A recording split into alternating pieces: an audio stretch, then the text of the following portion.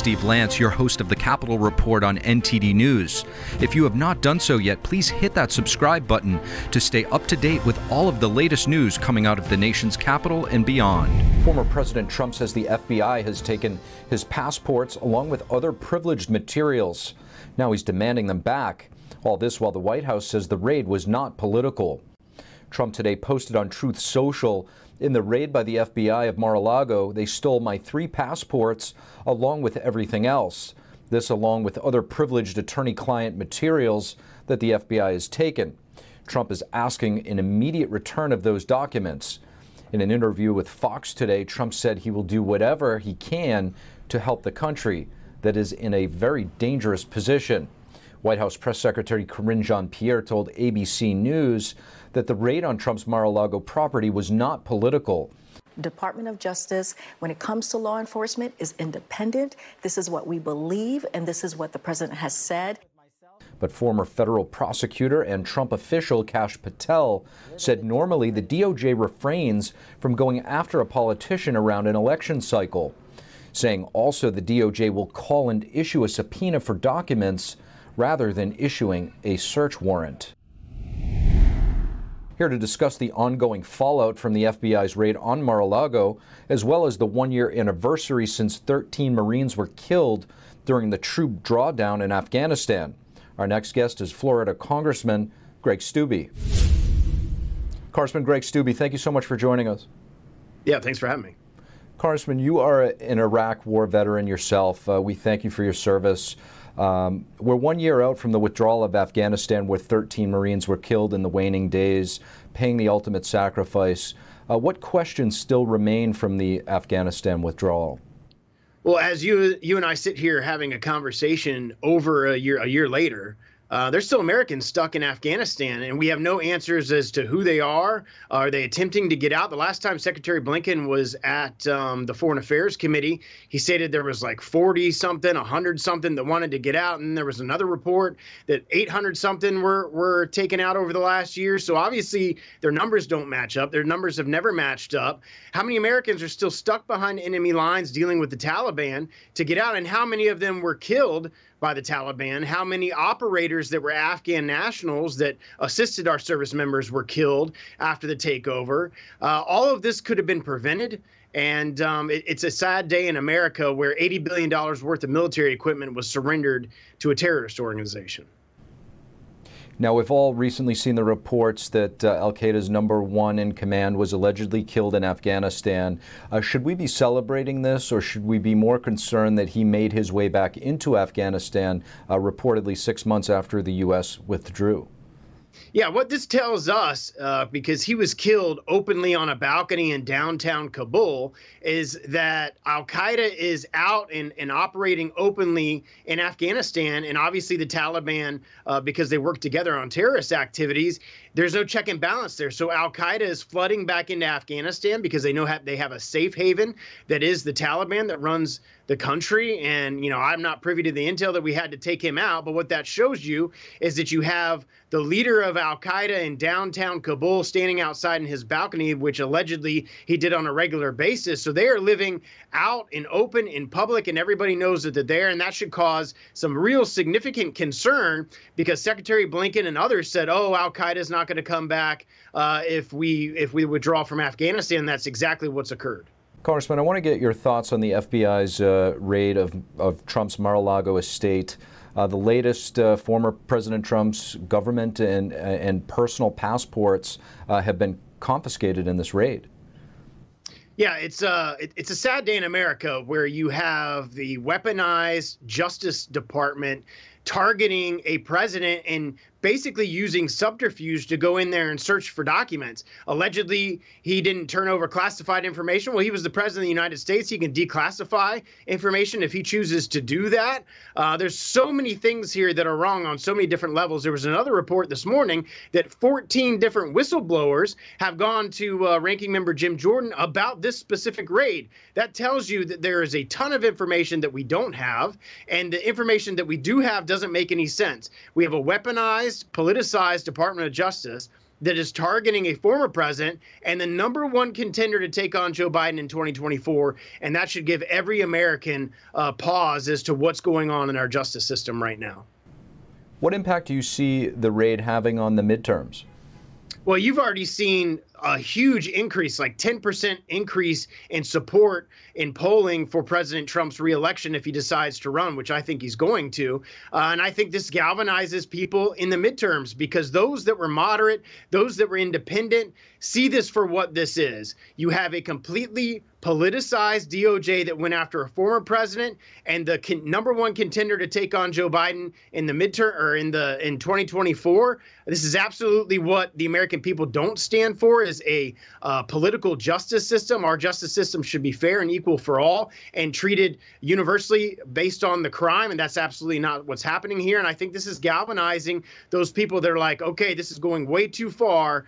This is taking a step way too far in the politicization of our Justice Department. Iraq War veteran, Congressman Greg Steube, thank you. Yeah, thanks for having me. Texas Lieutenant Governor Dan Patrick said that his state was sending buses of illegal immigrants to Democrat-run sanctuary cities in hopes that they will urge President Biden to secure the border. Texas Governor Greg Abbott is taking donations to transport illegal border crossers to Washington, D.C. and New York City. D.C. Mayor Muriel Bowser and New York City Mayor Eric Adams complained that they did not have the resources to support the influx of illegal immigrants. Abbott said that they were being hypocritical. Now, once they have to deal with the reality of it, they're suddenly flummoxed and they cannot handle it. They are now getting a taste of what we're having to deal with. Tennessee Senator Marsha Blackburn says that some illegal immigrants threaten the bus drivers to stop in her home state of Tennessee. She said many are trying to get to airports or hubs where they can work off their debt for the cartels. Many of them have that debt to work out. So getting to one of these hubs and working in whatever way, labor gangs, the sex trafficking, which to me, the way the women and children are being treated is just awful. Blackburn blamed President Biden's policies for the crisis and added that every state is a border state until the southern border is secured. The southern border continues to be flooded with illegal immigrants from all over the world. Just a few days ago, I spoke with Texas Congressman Brian Babin on what the situation looks like now. Here's our discussion. Congressman Brian Babin, thank you for joining us. Great to be with you, Steve. Congressman, I want to ask you about a recent bipartisan bill that was introduced in the Senate. Senator Lankford, Senator Sinema, a Republican and a Democrat, they've introduced legislation that would provide more funding, more support for Border Patrol agents specifically. We talk about the human toll often, but not so much about the toll that this crisis is taking on Border Patrol. How do you think the House would go about supporting this bill? Well, I can tell you the Republican side of the House will be in great support of that bill. I'm hoping that there will be some Democrats, lots of them, that will support this as well, because I don't think the Border Patrol has had lower morale at any time in their history. They have been just relegated to totally insignificance, to be Uber drivers and babysitters and basically facilitators and processors of illegal aliens to come across the border. The law states, Steve, that asylum seekers are to be detained, and yet this administration under Secretary Mayorkas simply ignores the law, violates his oath of office, and continues to release these people into the interior of the United States. And the Border Patrol is suffering greatly. We need to support our Border Patrol.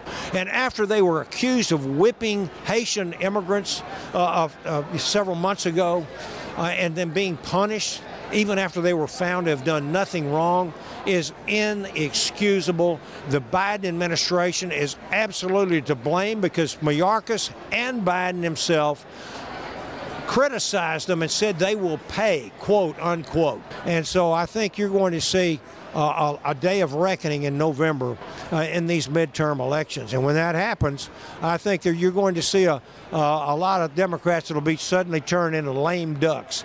And You don't have to look any further than Myra Flores in the 34th District in South Texas, first Republican elected in that district in over 100 years, a young Hispanic who happens to be married to a Border Patrol agent.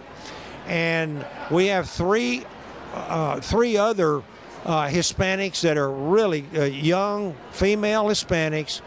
Hispanics are, especially in the state of Texas, they don't want to see an out-of-control border. They don't want to see the chaos, the crime, the disease, the drugs, the overrunning of their houses, farms, and communities and ranches. They don't want to see that, and I think you're going to see a major turnout of at least Texas Hispanics, and I think many others across this nation are going to vote for Republicans this go around. People up north in the blue states where this isn't that close to home don't necessarily realize that. And it brings me to my next question for you. You mentioned Border Patrol acting as Uber drivers. People may or may not know there's a lot of illegal aliens that are being bused to cities like Washington, D.C., now New York City, and we're seeing the mayors of these two cities wanting to openly, publicly saying they want to turn these illegal immigrants away. Why do you think that is? It is incredible that somebody could be that short-sighted. The mayor of D.C., the mayor of New York City, many of these other mayors. Let me tell you something. Our governor here, Governor Abbott, he's loading them up on buses and airplanes, and he's sending them up to D.C., and then all of a sudden we had, oh, goodness gracious, I don't know which mayor it was, either D.C. or New York, it said, we had 2,500 people that have gone into our homeless shelter and overwhelmed it. Well, whoopee-doo, 2,500, that's not even a few hours what comes across our southern border. And they have been advocates of opening our borders up and swamping our border counties and border states. And now they're getting a taste of what we've had. Texas Congressman Brian Babin. Yes, sir. Thank you. Thank you, Steve. Elon Musk responded to a post about the mass influx of illegal aliens coming into Eagle Pass, Texas. Musk tweeted 400,000 from one border crossing in less than a year. When the reporter confirmed the number, Musk replied, "Strange that this receives very little attention in the media." Nearly 100% of Americans say they are still impacted by inflation. This is while Congress just passed another major spending bill dubbed the Inflation Reduction Act last Friday.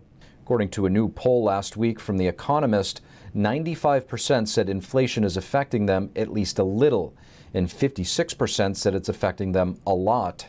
According to the survey, 98% of those who have been impacted by inflation are Republicans, while 94% are Democrats. Meanwhile, in Congress, no Republicans voted to pass the Inflation Reduction Act. Some analysts say the bill also focuses on issues such as climate, healthcare, and energy, which will not impact inflation. I had a chance to talk with Arizona Congressman Andy Biggs and got his take on the Inflation Reduction Act. Here's a look. What do you think that means for the people of Arizona and for the country? Well, I think that's a horrible bill. I think it will actually extend the time of the inflationary pressure. I think it will add to the contraction in the economy that's working on the other end. I also say it's very dangerous for the country because they're going to spend $80 billion on IRS agents to go after regular Americans, and they're scoring it as a $120 billion revenue gain by hiring these folks, which tells me that they think that they're going to go after and attack Americans. And if they do that again with a political purpose in mind, that'll be very, very dangerous to this country. So I hate the bill.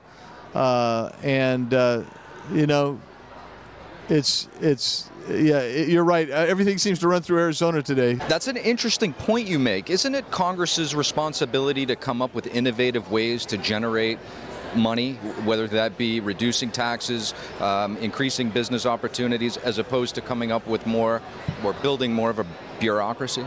Yeah, exactly. I mean, we saw that under the Trump tax cuts because all of a sudden we generated revenue, we generated economic activity, and when you generate economic naturally the revenue is going to increase for your tax base.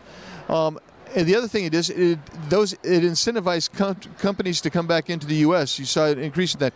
You had 93 million people working. You had more people at work in every demographic with real wage increases than you'd seen in 40 years. And so this notion that we should be raising taxes, which is about, I think it's a $220 billion tax increase projected here, it's going to get passed right along down to the lower and middle income people because corporations never pay taxes. I tell people this all the time. You need to understand, corporations don't say, okay, we're going to go ahead and pay this tax. They view it as an expense, and they expense that out to the consumer who's buying their products. And so we're all going to be paying more. And in inflation, so you're going to add a higher cost to an already inflated economy. At the same time, you're going to contract the output of the economy too. So it's a bad bill. It's a double whammy. Congressman Andy Biggs, thank you so much. Thanks, Steve. I just want to thank everybody for listening to this episode. If you enjoy our content, please leave us a rating and a review, as it really goes a long way in helping us spread the truth. Until next time, I'm your host, Steve Lance at NTD, and we'll see you soon.